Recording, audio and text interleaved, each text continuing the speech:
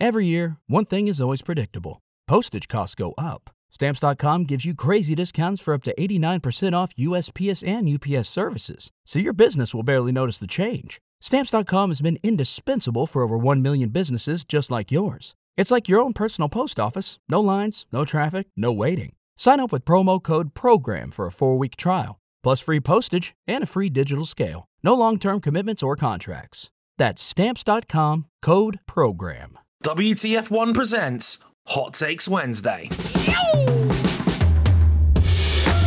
Welcome back to another edition of Hot Takes Wednesday. I'm your friendly neighborhood host, Dre Harrison, and we're coming to you right off the back of a, shall we say, newsworthy Mexican Grand Prix, especially if you enjoyed the first 15 seconds. The rest of that, not so much, but hey, we'll get into that. Hey, joining me on this week's episode of Hot Takes Wednesday from McLarenFanTV, you may have also seen them on the Last Lap podcast, it's Mahad. Good to see you, mate. How's it going? I'm great, thank you. How are you, Dre? I feel like we actually had a good Mexican Grand Prix compared to last year, because I tried to look at that and it was... I had to do some work and do some things like quizzes for the website for last year, and I'd forgotten that last year's race had even happened, and then I had to watch the highlights back, and I was like, yeah, nothing really did happen last year, so this was automatically an improvement. So honestly, if you check the comments on there, anybody that's listening, the first 3 comments are, how did you get highlights out of this race? How did you get 11 minutes out of this? Yeah, like, it was a whole 6-minute video montage. I was actually impressed they were able to get something out of it. So this was automatically a step in the right direction. And funnily enough, one of the takes on the episode is to do with that. So we'll get into that quite shortly, we should say, on this one. But yeah, let's get into it. For those who don't know, because as I always say, every podcast is someone's first. On Hot Takes Wednesday, you, the fine WTF1 audience, send in your hot takes regarding anything in Formula One, really. Places you can do that, twitter.com/WTF1 official. Look out for the Hot Takes Wednesday post that goes out normally on a Monday morning. You can also DM me on Instagram if you like, Dre Harrison WTF1. So follow me on there, and you can send in your takes over there as well. Try to get some of those in. And you can email us at contact@WTF1.com. All the hot takes there get forwarded on to yours truly. Once we do that, me and Mahad will have a little bit of a back and forth on each of the takes, and then we'll score them on a scale of 1 to 5. 1 being that we strongly disagree, and 5 being that we strongly agree. Now, Mahad, are you going to play on hard mode, which means you can only use the free rating once? We don't like fence sitters on this show. I'm not even going to use the free rating once at all. I'm not even going to use it. I'm going ultra hard this time.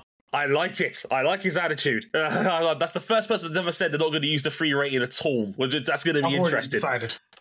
I love it. I love the commitment to the bit. I think that's fantastic. So this is going to be a fun one, definitely. So, Mahad, are you ready for Hot Takes Wednesday? I am very, very ready. Let's go. Let's do this. Take number 1 comes from Glenn on Twitter, and Glenn said, and this was one that immediately jumped off the page to me when I was looking through him. George Russell is not an elite driver. Leclerc, Norris, and Piastri all beat him in equal machinery. I was like, whoa, okay then. George Russell is not an elite driver. Leclerc, Norris, and Piastri all beat him in equal machinery. Now, Mahad, you run a YouTube channel called McLarenFanTV, so I think it's only fair as McLaren's official correspondent on this episode that you chip in on this one first. I definitely feel like I need to speak in, because obviously Oscar and Lando are involved in this conversation here. Of course. I think Norris, over the past year or so, his stocks have declined amongst fans, especially considering last year coming into Mercedes, beating Lewis Hamilton in his first season at Mercedes, winning that race in Brazil, getting pole in Hungary as well, and winning the sprint race in Brazil. Stocks are at all-time high, and I feel like this year, the kind of luck factor he may have had with safety cars hanging out there last year has reverted back to the norm now. And okay, if you was a fan and you're looking at George Russell's season on paper, he's got 1 podium and he's 69 points behind his teammate in Lewis Hamilton. If you was to just look at that in paper without looking at all the context of the season so far, you'd say this man is being slaughtered by his teammate. Yeah. But there are a lot of nuances here. A lot of the good luck that he had last year has turned into bad luck this year. We've seen some stellar drives. We've seen some drives in Silverstone. Then he gets kind of mugged off by the safety car. Same with Oscar Piastri as well. We see Australia had a great drive. Engine blows up. We see Zandvoort, same issue with Lando Norris. Strategies, tried to hang out there for a bit too long in the rain, got done over there as well. But then we've seen the other side with the mistakes. We've seen Singapore absolutely flawless the whole weekend by George Russell, apart from that last lap where he crashed out. That's small inconvenience. That's small inconvenience there. We saw Monaco, where podium was on in Monaco. Yeah, I think I agree. Podium was on there. And then the mistake happens, he slides out, and then loses that podium chance as well. So I feel like there's been a lot of swings and balances for him, and he's now dealing with a rejuvenated Hamilton. Hamilton that's more comfortable in the car, and Hamilton does this. He makes good drivers look bad. He's got history with this as well. So he's motivated for his 8th title, and he's feeling more comfortable in the car, and it's going to make... He's, out of all these drivers that is having a conversation in this take, he's the one that's going up against a 7-time world champion. Right? Yeah. So I have to take that into account, even as a McLaren fan. I don't want to be biased here. That this guy's going up against Hamilton. Hamilton's going to make me look bad. I would have forgiven you a little bit for a small tinge of bias, given it's a part of the brand and all that, but I respect the approach. Yes. But like, quality's been close, but the race pace is just not there compared to Hamilton. And I feel like, is this his limit? No, but this is the first stumbling block he's having at Mercedes, and we're seeing this in person. When you compare his points tally and his podium tally compared to the people around him, we're talking about your Oscar Piastris, you're talking about your Lando Norrises, you're talking about your Sainz, Alonso, so on and so on. He's just not there at the moment. So I can understand this take coming out. So I understand people thinking he's not on Leclerc's level, he's not an elite driver. I think that's two conversations. Are you an elite driver? Are you?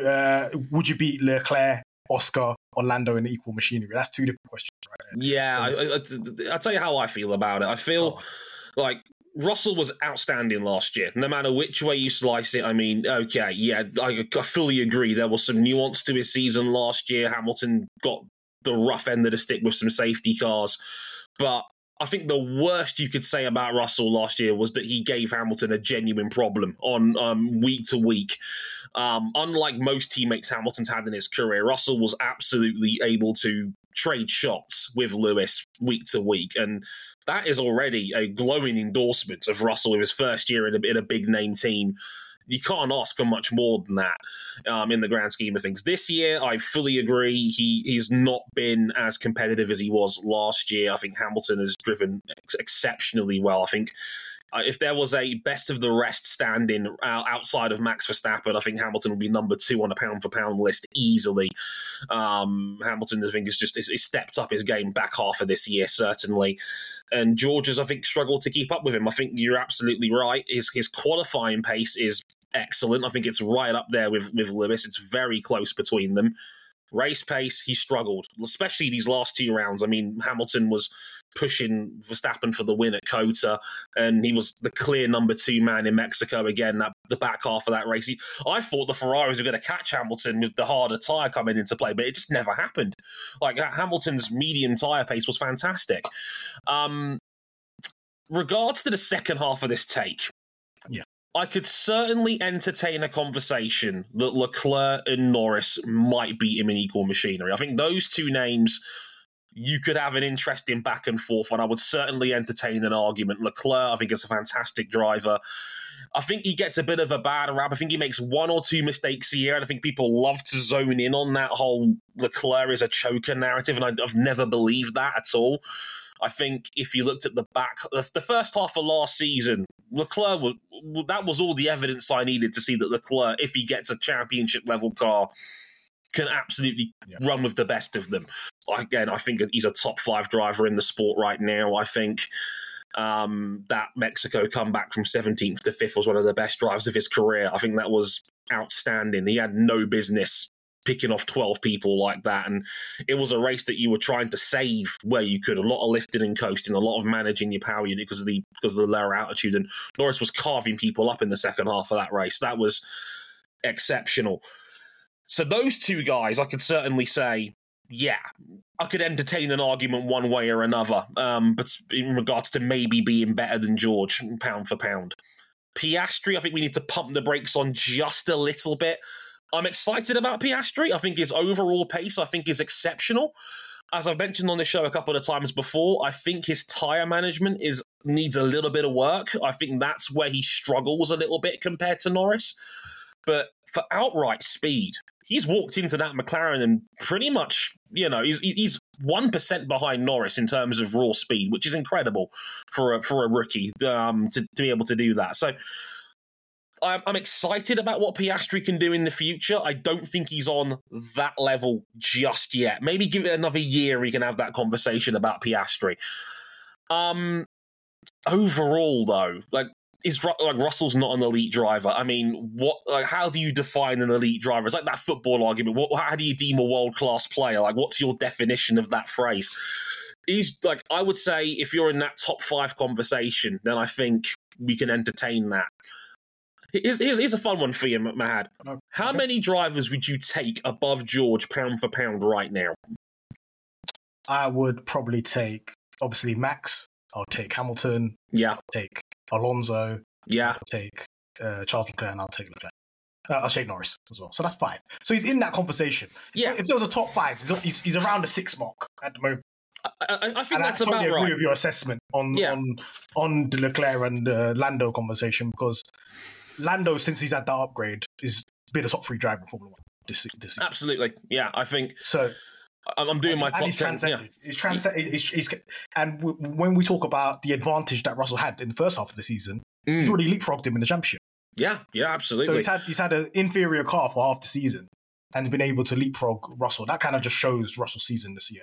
And Leclerc has had his fair share of bad luck this year as well. And Ferrari's definitely a bit stronger in the back half than they were in the first half of the season, definitely. They've also, I think, addressed some of their concerns as well.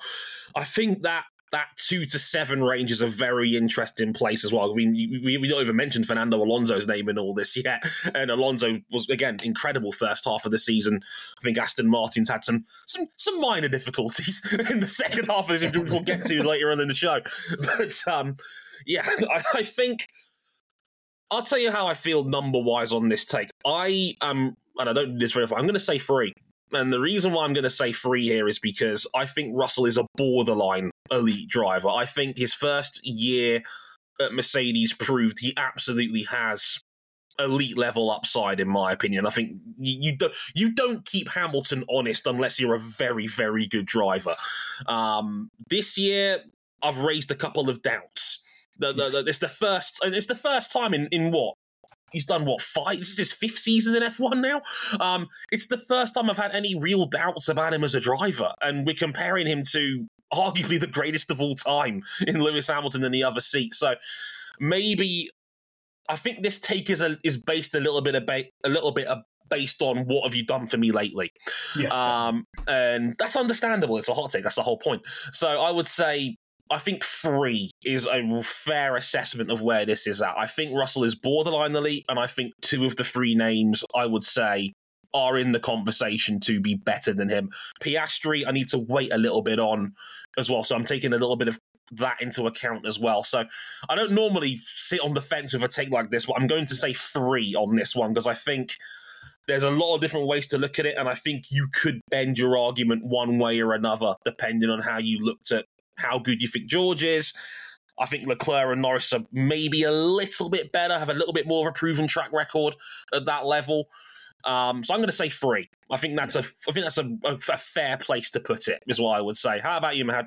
Okay, so with Oscar Piastri, I feel like obviously he's going places. This guy's already proved, look, in Qatar, winning a sprint race. He's shown that, look, he is a race winner in Formula 1. It's going to happen. Definitely. And he's going to challenge for championships in the future. So, but he's still learning. I've seen it throughout this season. When he's gone to a track that he does not know, it has to bed in. Doesn't really understand the time management on that. When it's tracks that he's been to before in F2 and previously, he's looked quite comfortable. Let's say Spa, let's say Hungary, he's looked a little bit more comfortable. So, Oscar, I don't think he's there yet with Russell. Leclerc and Lando, I would agree with this person's take that if they go in equal machinery, that Leclerc and Lando would absolutely pip him just now. And if we're talking about this season, and we're talking about this take in the context of this season, I would say he's not been an elite driver this year. So I'm just giving it a 4. Okay, yeah, no.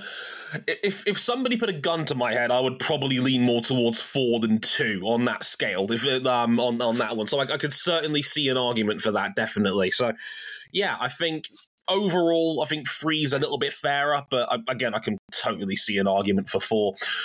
Take number 2 comes from Will Williams. What a name that is, by the way. Hi, Will. Will's take reads: the Mexican Grand Prix is boring because of the track. Checo and the fans are the only reason F1 hasn't gotten rid of it.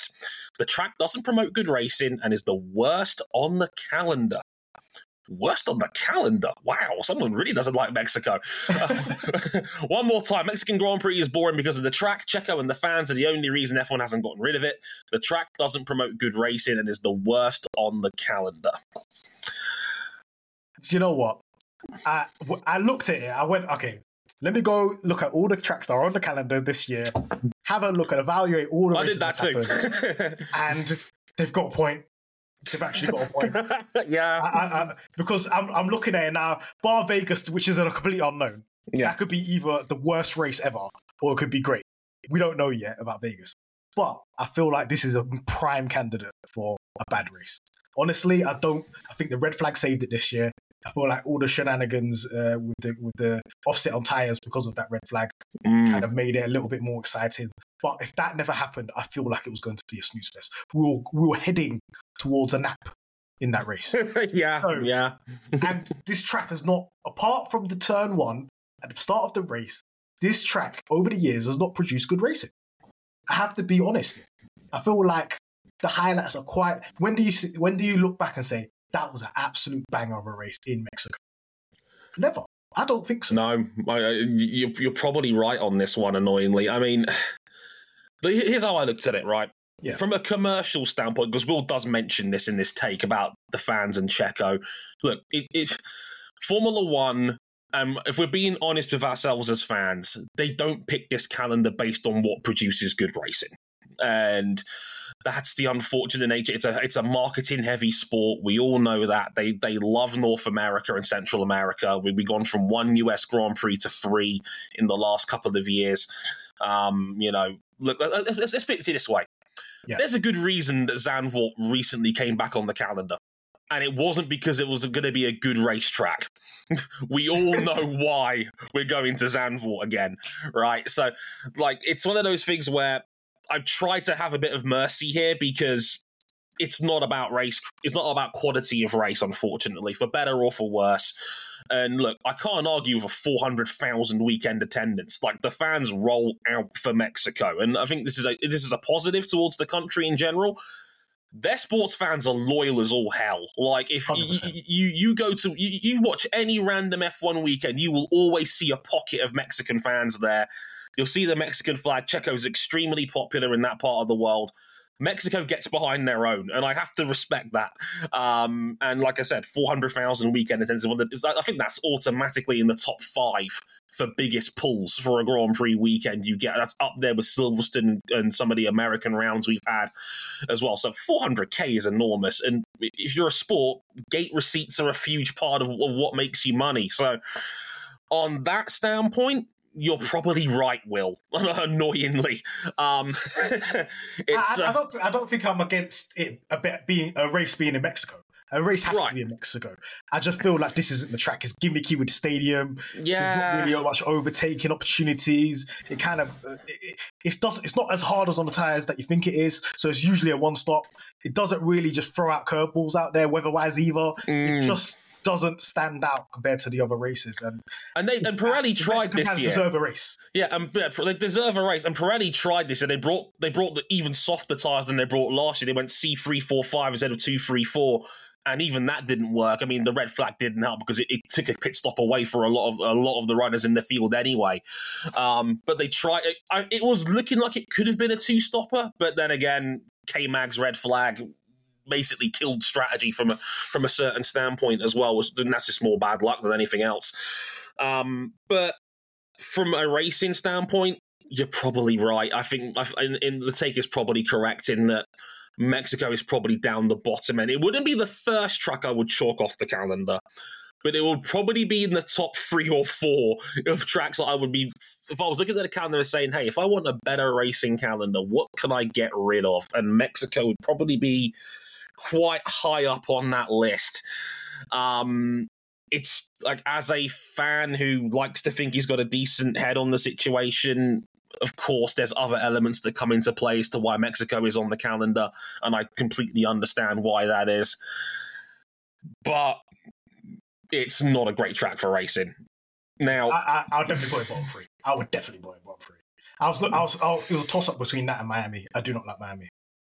Miami's up there. Monaco is always going to split the room with certain people. I'm not a big fan of it. I know a lot of people like that traditional vibe of how you keep keeping an original Grand Prix on there. I get that. However, I disagree because I think tradition is peer pressure from the dead. So Monaco, so I'd have no problem if Monaco went tomorrow. But again, you could there's mitigating circumstances where you could maybe again argue one way or the other. And that is Mexico's biggest argument, the commercial aspect of it. It draws a massive audience. It has a big, popular hometown runner in it. It draws good money. And the atmosphere is brilliant. Like, I love seeing the vibe of the Mexican paddock. Like, you get the Day of the Dead traditions, and people do seemingly really enjoy being in Mexico. It's just, unfortunately, the track itself and the racing is not great. Annoyingly, I've already written like an article that goes alongside the series now. It's called Extra Heat, where I talk about it a little bit more. And annoyingly, in that post, I originally gave it a 2. I disagreed with this because of that commercial. But now you've talked me round on this, Mahad. So I'm a pure racer. I'm a pure racing man. I don't look at the numbers. I'm looking at the racing. I am a nerd. You forget this about me. So, yeah, but the racing side of my brain has kicked in now. We've talked about it a bit more. So I think I'm going to go the other way on this now, and I'm going to say 4. Because, yeah, I think it is. Thinking about it a bit more, I think it is one of the worst rounds on the calendar for racing itself. And I'm a racing fan first. So, yeah, you're probably right on your take, Will. So I'm going to say 4 on this one. There is mitigation. And you mentioned it with Checo and the fans, and that's probably the reason why Formula One loves going here. But yeah, there's no getting around it. It doesn't produce great races. This was probably the best of the Mexican Grand Prix we've had, and that's not a good sign when it was a barely above average race. I scored it a 6 out of 10 on my race review, so I said it was a decent race, but it wasn't anything massively special. So yeah, I'm going to say 4 on this one, Will. I'm in agreement. Mahad, how do you feel about it? I'm going to say 4 as well, bar Lando Norris's overtakes. There wasn't much to go on that one.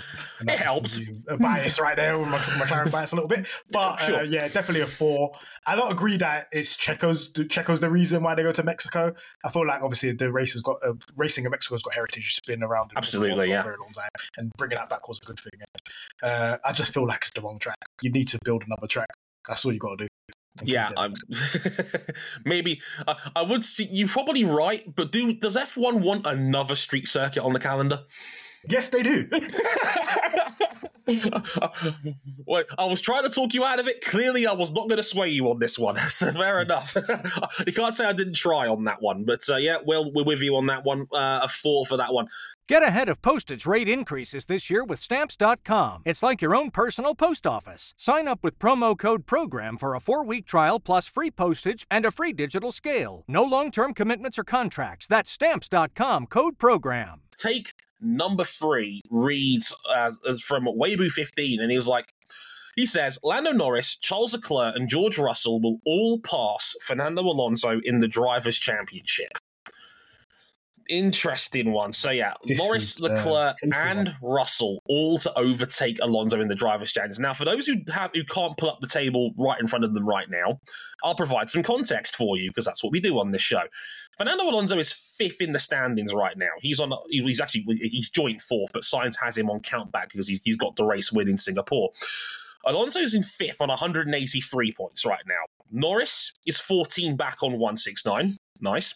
And Charles Leclerc is on 166. George Russell's on 151. So the bigger question I'm going to ask here is, can George get there? Because George is minus 32 with 3 rounds to go. Brazil is a sprint weekend. There's a few more points available there as well. We've got 3 weekends left.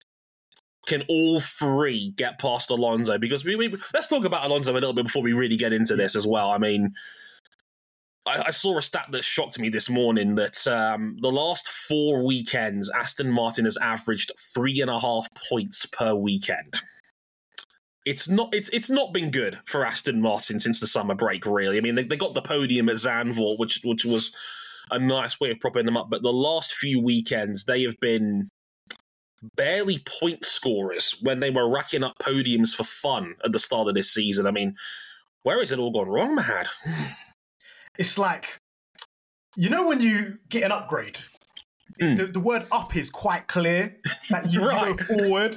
But these are very much downgrades, because I feel like they might have been in a better position without upgrading the car this year. They might have, if they just stuck with what they had in Bahrain, they might have been a little bit better than where they are at the moment, because it's gone completely wrong, and it just shows a fundamental misunderstanding of their own vehicle, their own car, where they can gain performance out of it. And they've gone down some alleyways and they can't get back out, and it's become them being firmly in the midfield with Alpine, like just firmly there. They're not part of the front runners. They're not part of that group with Mercedes, Ferrari, and McLaren.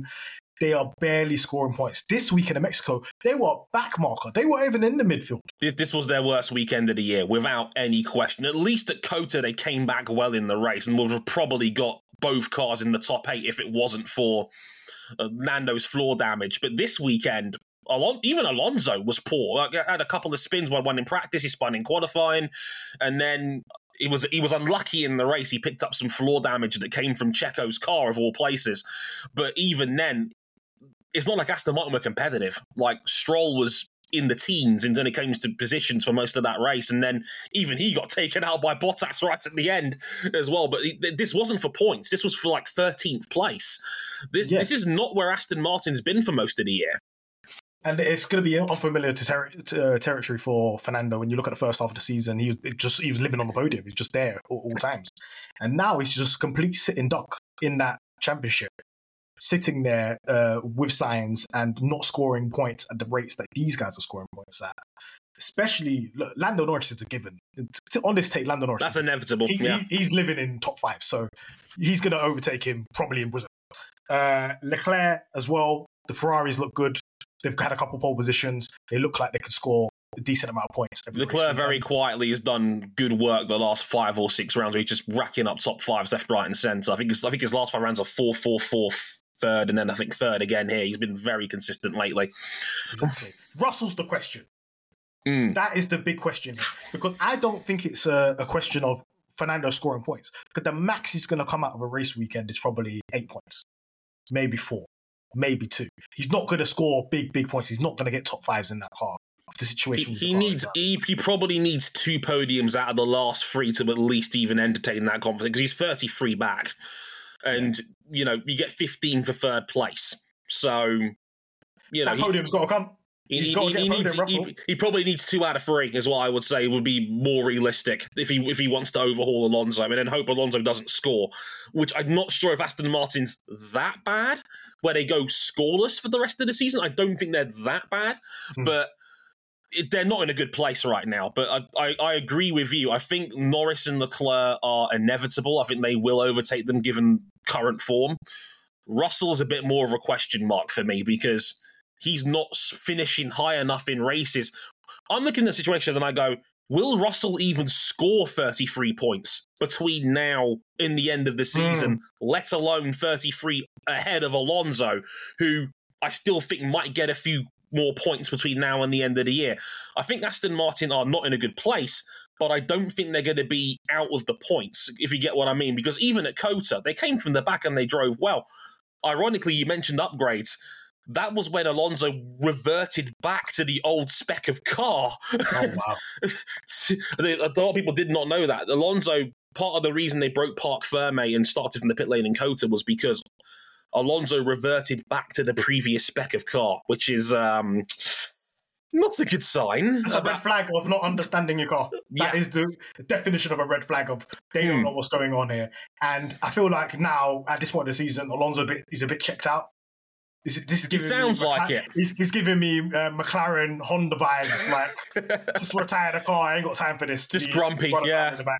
So I feel like he's the sitting target right now. It's all about if Russell can up his performances in the last 3 races to get 32 points. He might just come a bit short. I think maybe in the 20, around the 20 range, 25 range. He's not going to, I thought, even if Alonso's standing still, and I still think he won't stand still, I think he'll get the odd point here and there in the sprint races. The sprint might save him because there's an extra 8 points available there. That might be just enough to get him over the top. But I agree with you. I would, in regards to this take overall, I agree Fernando's not in a good place right now, which I think is where the emphasis of this take came from. I don't think Fernando will go scoreless for the rest of the year. I think he's still a good enough driver, and I think Cota proved that the car is still fast enough to get in the points. It's a matter of how high, and I think it's going to be more minor points than the chunkier top 5 sort of result. I think it's going to be more like a 7, 8, 9, 10 sort of area, and that might be enough just to prop Alonso up. And if that happens, Russell's going to need a repeat of last year's win, maybe. Yes. And if not, maybe 2 to 3 podiums out of the last 3 rounds to realistically do it. So I'm going to say 2 on this take. I used my 3 earlier because I agree with the first 2/3 of it. I think Norris and Leclerc will overtake Alonso before the end of the season. I don't think Russell will get that. I think that might be one ask too many. So I'm going to say 2 on this one, and that's only because of where Russell is in the standings right now by comparison. How about you, Mahad? I'm going to say 2. I can't say 1 just because that question mark about Russell. When you look at it now, at the scoring rates, Lando Norris, since the summer break, Lando Norris 100 points he scored. Charles Leclerc 67 and George Russell 52. So he's scoring at a lower rate. Lando's at 100 since the summer break. That's remarkable form. Wow. Yeah, so I think Lando Norris overtakes him by the end of the Brazil weekend, and could do Charles Leclerc. But this is the Russell question, so I would have gave it a 1, but you included Russell, man. You should have kept Russell at the take. Fair enough. No, that's we take the whole take into consideration on this show. So we unfortunately you've put an asterisk in your own take there, Weibo. But I appreciate that, my friend. Take number 4 comes from Jay Craft, and Jay Craft says, and this is another Aston Martin take, kind of, sort of. Hulkenberg and Tsunoda to Aston Martin in 2025. The car will be well developed by then, and they'll destroy the midfield. I'll tell you how I feel about this one, Mahad, because this is an interesting one to me. Now, I'll say on the record, big fan of Nico Hulkenberg. I think Hulkenberg has done a very good job with a very mediocre Haas this year. That tyre wear is butchering them. And it's if you wanted a microcosm of that, you would watch this Mexican race, because he did such a brilliant job holding. We know the Alpine is a faster car than the Haas, and he did a valiant job of keeping the Alpines behind them right until the end of that race. It was for the final point as well.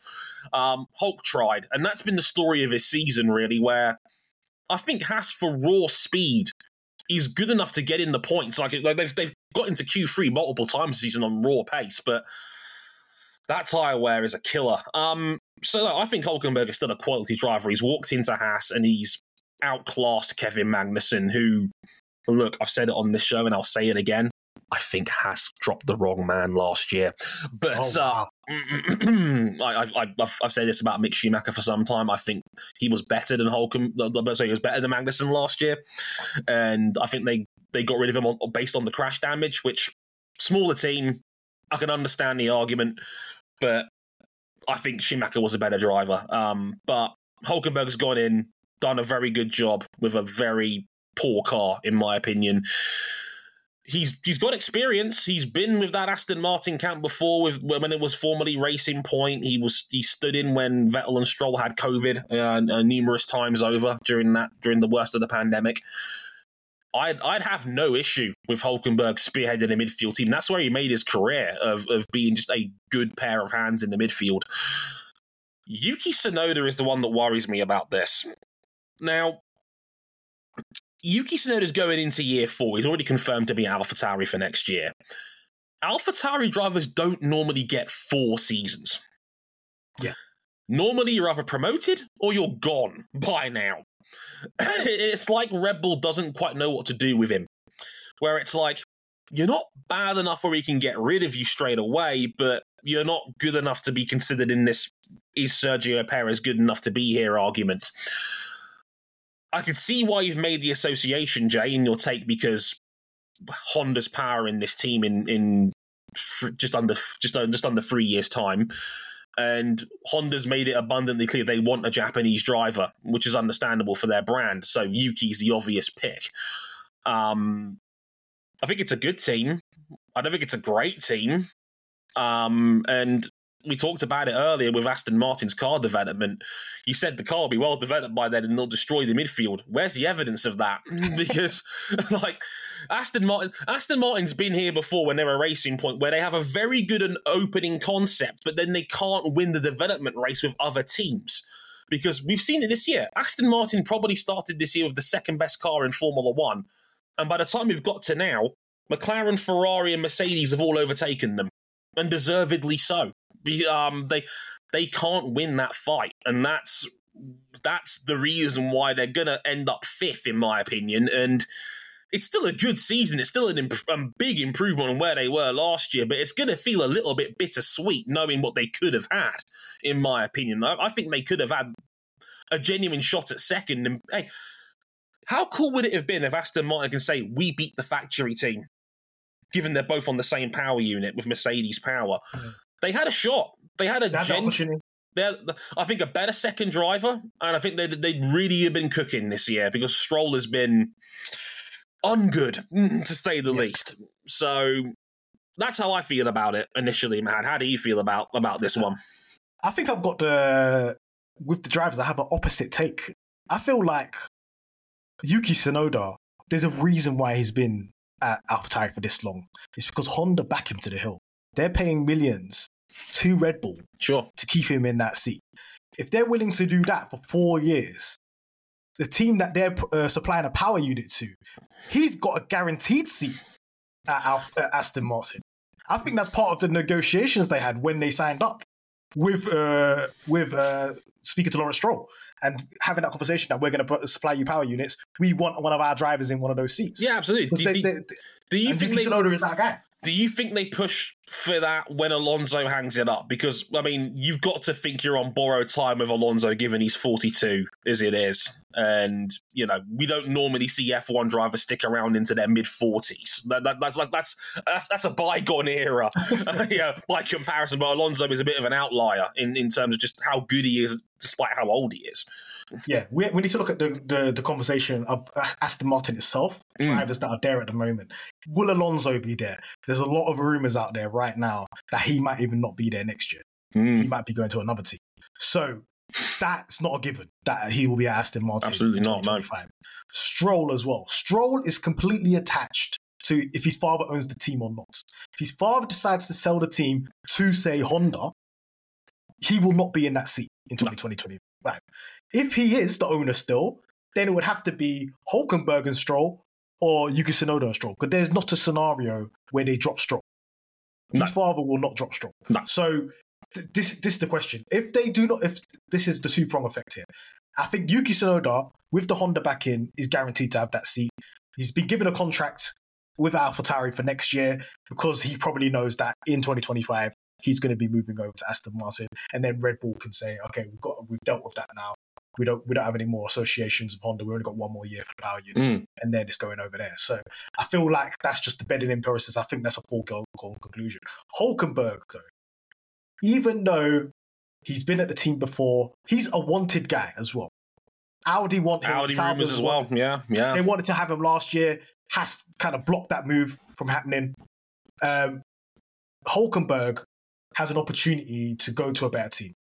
But is it going to be this team? I'm not too particularly sure, because I think Audi want a German name. When they start this thing, they want a German name. So Hulkenberg might be that guy. They want somebody experienced and they want somebody German. And he fits that bill. So I feel like if he is going to move away from Haas, which probably is, because the qualifying pace has been there, he's outperformed that car. That car cannot race. No. But it can quality, and he's shown it that he can get to Q3. No, he will be at Audi rather than Aston Martin. I think Aston Martin would go for a big name. They would try to claw one of these big drivers, a Leclerc, a Norris, somebody from one of these top teams, try to lure them with the big bankroll they've got, and try to make a splash like they did with Vettel. And their history has done that with Sebastian Vettel and Fernando Alonso. They've had no problem. I mean, they paid Sergio Perez £9 million not to come to work. So they have been more than prepared to splash the cash for a big marquee signing, which I do respect. But I think Aston Martin, I think I agree with you. I think they might be thinking a bit bigger than Hulkenberg if they were going to move on from Fernando Alonso, right? Yeah. I definitely think they're going to try to throw some big money, try to find a driver that's a bit not happy with his situation, i.e. Leclerc at Ferrari, and then just promise him the world, saying we've got a new wind tunnel. Carlos as well. Carlos has been linked with Audi because of his father's links. But Carlos is another person that's a candidate for that team. They will throw the bag at somebody to say, look, you're the replacement for Alonso. You are leading this team. Because it's not going to be Yuki Tsunoda leading the team. No. Yuki Tsunoda is there as the second driver. But they are going to throw a big wad of money at somebody here. I agree. Make a marquee signing. And I don't think Hulkenberg is that signing, because if you are going to go on to bigger and better things, their ambition is to win the Constructors. It's not to be a midfield team like this team says. They want to go further than that. They've got a new wind tunnel coming. They've already had this new factory going online. The infrastructure is there. They can sell that to a driver that wants to have a works team in Honda and push forward to 2026 and be a front runner. So I feel like their ambitions are going to be a bit bigger than Hulkenberg. And I think Tsunoda is there because of the Honda guarantee. Can't disagree with a lot of that perspective. I think you're completely right. I think Aston Martin are going to look at this year and they're going to be thinking bigger, because they've seen what the potential of what they can do. They spent half a season second in the championship. And if we're being analytical, we could say probably the second best team in F1 if they had a better second driver, because Alonso more than held up his end of the deal, and Aston Martin. Stroll was a big weakness. It still is a big weakness for this team.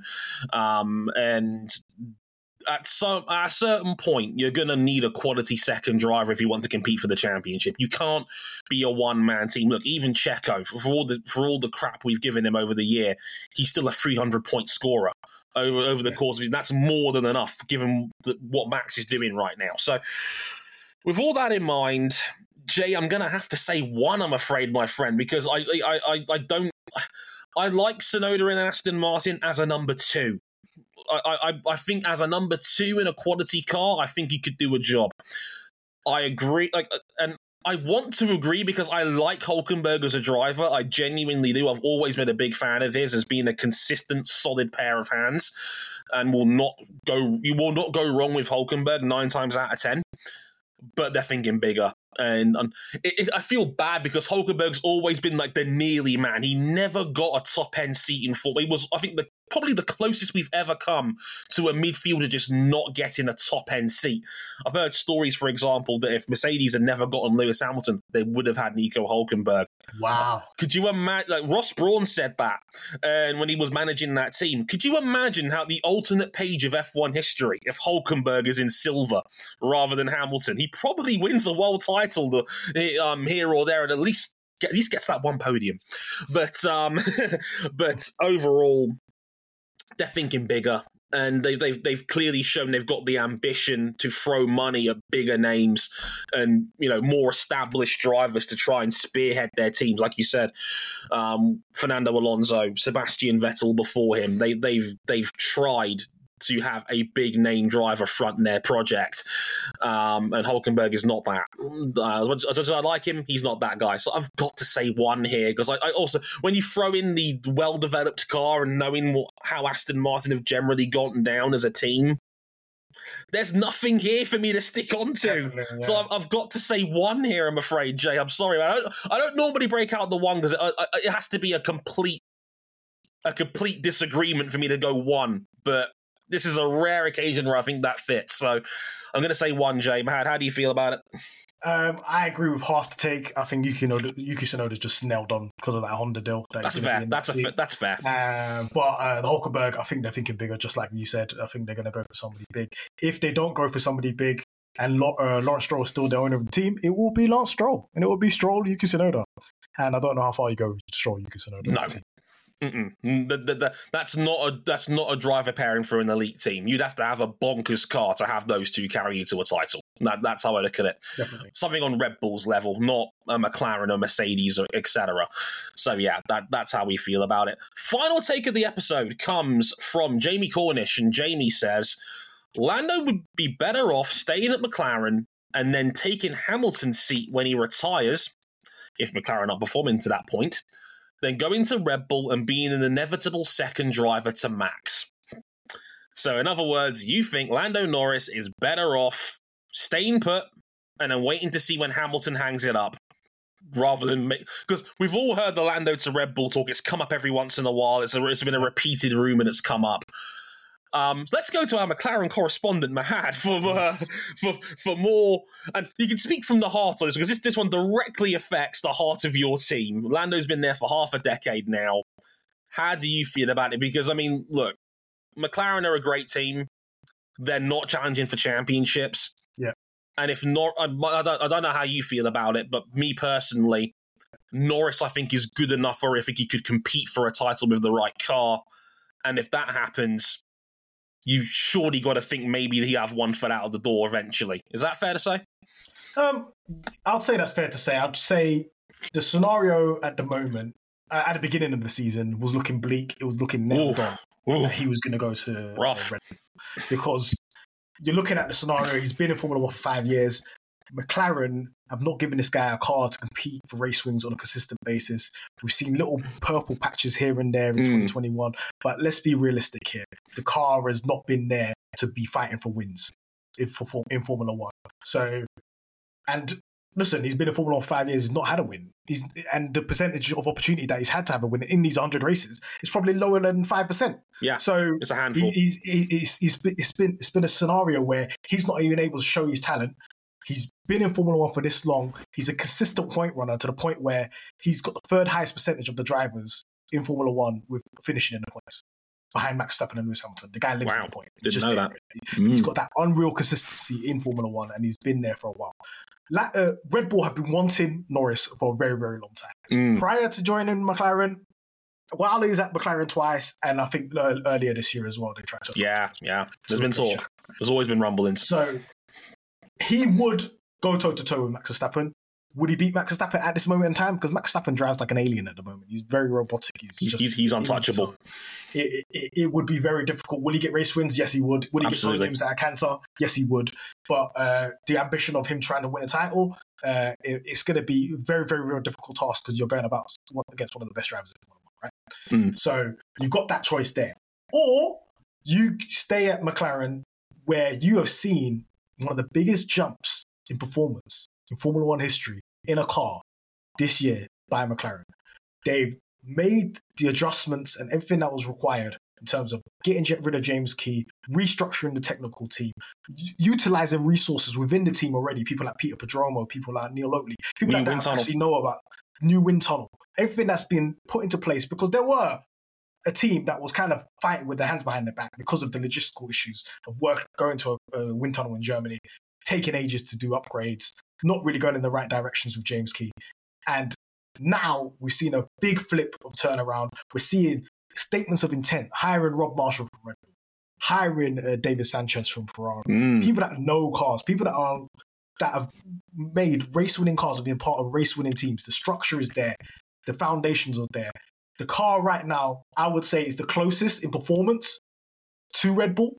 Agreed. When it's a certain track that suits them, let's say Qatar, let's say Silverstone, let's say Suzuka, they are miles clear of the rest, and they're very close to Red Bull in that margin. Obviously, Red Bull have Adrian Newey, Red Bull have Max Verstappen. Do you want to really be going toe-to-toe with them, or do you want to be within that fold? That's the question right now. The whole question of this take of waiting out for Mercedes, I think Mercedes have got a young guy that's about to enter F2 that they're making big plans for. Kimi Antonelli. I agree. I feel like they're rolling out the red carpet for this guy. Oh yeah, I mean, how many times do you hear about a double class jump in the junior ladder with Andrea Kimi Antonelli, who is 17, mad talented, won the FRECA title a couple of weeks ago back in Zandvoort, and by all accounts is going to be the guy for Mercedes going forward. I mean, we're talking Verstappen level prospect, and that he could be the guy that Mercedes pencils in down the road. 100%. I think obviously the opportunity of being at Red Bull is there. The opportunity and there's the opportunity to wait until the end of 2025 when his contract runs out, look at the lay of the land, see what team would provide the best offer and who looks like they're going to make the best jump in 2026, and then make your decision from there. Because at the end of the day, I think people forget this because he's been in Formula 1 so young. He's 24 years old. He's only 1 year older than Oscar Piastri. He's still this is a very, young. very young. He's got a huge and long career ahead of him where he can get into a championship winning car whenever he feels like. If he stays at McLaren, I feel like the pieces are in place to make a further leap. Andrea Stella has come out and said, look, we're limited by the chassis. We can only do 50% of what we really want to do with this car. Next year, when we build this car using the wind tunnel, we're going to be able to make even further progress. 2025, we fully build the car in the wind tunnel and our resources and all the people that are there. We will be able to challenge the race wins. And that's what Lando Norris wants at this moment in time. It's not necessarily I need to win a championship. He needs to jump over the first hurdle of getting a race win, consistent race wins. And I feel like that's the place to be at this moment in time because I don't think any team's going to challenge Red Bull next year. No, I think this set of regulations, it would take an awful lot for someone to overhaul Red Bull with the advantage that they've got, like right now, between now and 2026 when the new regulations come through. What I would say is, I think the question you've got to ask is, how confident are you that McLaren can give you something that can challenge for, not even necessarily for a title, I would say just maybe 2 or 3 wins a year. If you could do that, that would be a big enough incentive to keep Lando, in my opinion. I think where McLaren are at right now is a good spot for them. They're probably the number 2 team in the series right now. They've racked up podiums in the back half of this season. It's a good place right now. I think if this was based on the first half of the season, I would be much more willing to entertain it. The idea of maybe a Red Bull jump from a personal standpoint, the personal achievement of being in the number 1 team in the sport. Of course, a lot of this boils down to driver attitude and how much do you want to bet against yourself that you can take Verstappen on. I know it's a game of confidence, Formula 1, it always has been. Mercedes, again, I've talked about this at the start of the season, that again, maybe a seat could be available there when Hamilton hangs it up, but then Hamilton's saying he wants 5 more years. So he could race into this driver number, which would be crazy. But I could see it happening. I mean, we just don't know with Hamilton. He keeps his cards very close to his chest when it comes to personal feelings. So I don't know. It's a bit of a minefield out there at the moment. I wouldn't want to be a Red Bull number 2, personally. We've seen the evidence of that over the last half decade. I mentioned this before.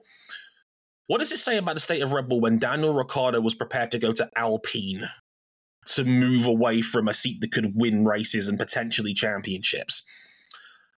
The writing was on the wall that it's Max's team. And Ricciardo is a quality driver with an outstanding resume. So if someone like him can walk away from a seat like that, that says to me that I wouldn't want to be a Red Bull number 2. So if it came down to a straight choice between Red Bull and Mercedes, I would bet against myself to be in Mercedes setup more with the proven pedigree of them winning championships, the incredible resources that they have of James Allison. I was going to say Mike Elliott, but he just handed in his notice yesterday. Funny that. But Toto Wolff's done a brilliant job over there. Proven track record, multiple championships, been at the top level for a decade now. They could be the ones to do it. If you were given number 1 status in Mercedes, maybe there would be a more reasonable fit if you think Mercedes can get back up to the point where they're winning races and championships again. But I agree with you, Mahad. I think McLaren's given Norris enough hope where you'd think he'd stick around till at least the end of his contract. And I think there's enough there. It would have to be a disaster in 2025 for McLaren for me to think they would sink back to 5th or 6th place, which is what they were at the start of this season. You think there'd be a top 3 team going forward, and that should be enough, I think, to keep Norris on board for another contract. He's very loyal to that Woking team. It's a big part of his brand. It's a big part of his personality. So with all that in mind, I'm going to say I think McLaren's the best neutral option. And to be fair, in brackets, Jamie, you do say if McLaren aren't performing. So I'm going to try and take that McLaren argument off the table. I would rather be at Mercedes than Red Bull right now. So I'm going to say 4 overall on this. I still think the best option as an asterisk is that he stays put. But if it came down to it, and if McLaren do sink, I would take Mercedes over Red Bull. So I'm going to say 4. How about you, man? Just looking at Red Bull, from the outside looking in, I don't think they have any interest of having a competitive driver, like too competitive and having a dogfight within their own team. They are the blatant 1-2 team, and that's okay. It's worked for them. And I don't think they would want to disturb the harmony. From the outside looking in, everybody's like, get Perez out. But they're like, we just won the championship at a canter. We don't really care. We won constructors. We won the driver's title. So we don't care about our number 2 at this moment in time, as long as our number 1 is doing the job, and he is. So it's a different type of relationship. If you go to Mercedes, you would bet Lando Norris wouldn't run away from a fight, or would be completely comfortable being in a team with George Russell. It's a different philosophy as well, because they're equal. It's an equal driver standard in that team. They've always just let their drivers fight. So it's a different prospect entirely. If you're going to Red Bull, you're going there in the knowledge you're likely going to be the number 2. Yeah, and do you just want scraps of P2s that you're already getting at McLaren? What's the point? I don't really get it. But with Mercedes, you get the opportunity to work with a team that has already won 8 constructors, knows how to win. You'll be alongside George Russell or Kimi Antonelli, depending on what happens. And if you're going against Kimi Antonelli, you're going against a rookie, so you probably already have an advantage. It's really about looking at the scenario. I feel like it's not even a Mercedes move. I think it's just sit back and look at the lay of the land and see what's there. Wait for the contract to run out, see what happens. If it's better at McLaren, stay at McLaren, because you already know the situation there already. So, and if Red Bull becomes available and Max Verstappen says, do you know what? I'd rather do WEC. I don't like Formula 1 anymore. Then you can go for the number 1 driver seat in Red Bull, because they're just going to throw you the money and you'll become the number 1 driver. So it's really about, I think I'm going to go for, you've given it 4, right? Yeah, I said 4. I would say it's a 5. I totally agree. A 5 it is. Wow, okay, fair enough. No, again, great takes this episode. So the guys on Twitter who sent these in, brilliant, because they really got me thinking for a good while on this one. Before I go, a couple of notices. First up, people have been asking about the sprint and a special episode on that. Hold that thought for a couple of weeks. The last sprint is this weekend in Brazil. We've got a free week between that and Las Vegas. If you have a way to improve the sprint besides getting rid of it, we all know that some people just don't want it. I get that. If you've got a way that you might want to improve it, save your take for a couple of weeks' time. I promise I will do a full-blown sprint special episode of Hot Takes Wednesday coming very, very soon. So stay forward. Keep your eyes peeled for that as well, I would say. Mahad, before you go, tell the good people where they can find you. Catch us on McLarenFanTV on YouTube. Streams every Tuesday after the race. Catch me oddly on the last lap sometimes. I'm always going on there. And I also host a debate platform called PitstopFracas. Catch us every week. Do episodes on every podcast platform and YouTube. Yeah, please give Mahad a bump up from us. He does one of the best guests we've had on this show. I cannot speak highly enough of how good he is. And look, I shouldn't be saying this, but Niren's a good mucker. And the Last Lap podcast is a damn good spot. So do bump Mahad up where you can. Give him a prop up from us. He's been fantastic. We'll be back next week after the Brazilian Grand Prix for another edition of Hot Takes Wednesday. Until then, I've been Dre Harrison. He's been Mahad. Thank you very much for listening. Take care.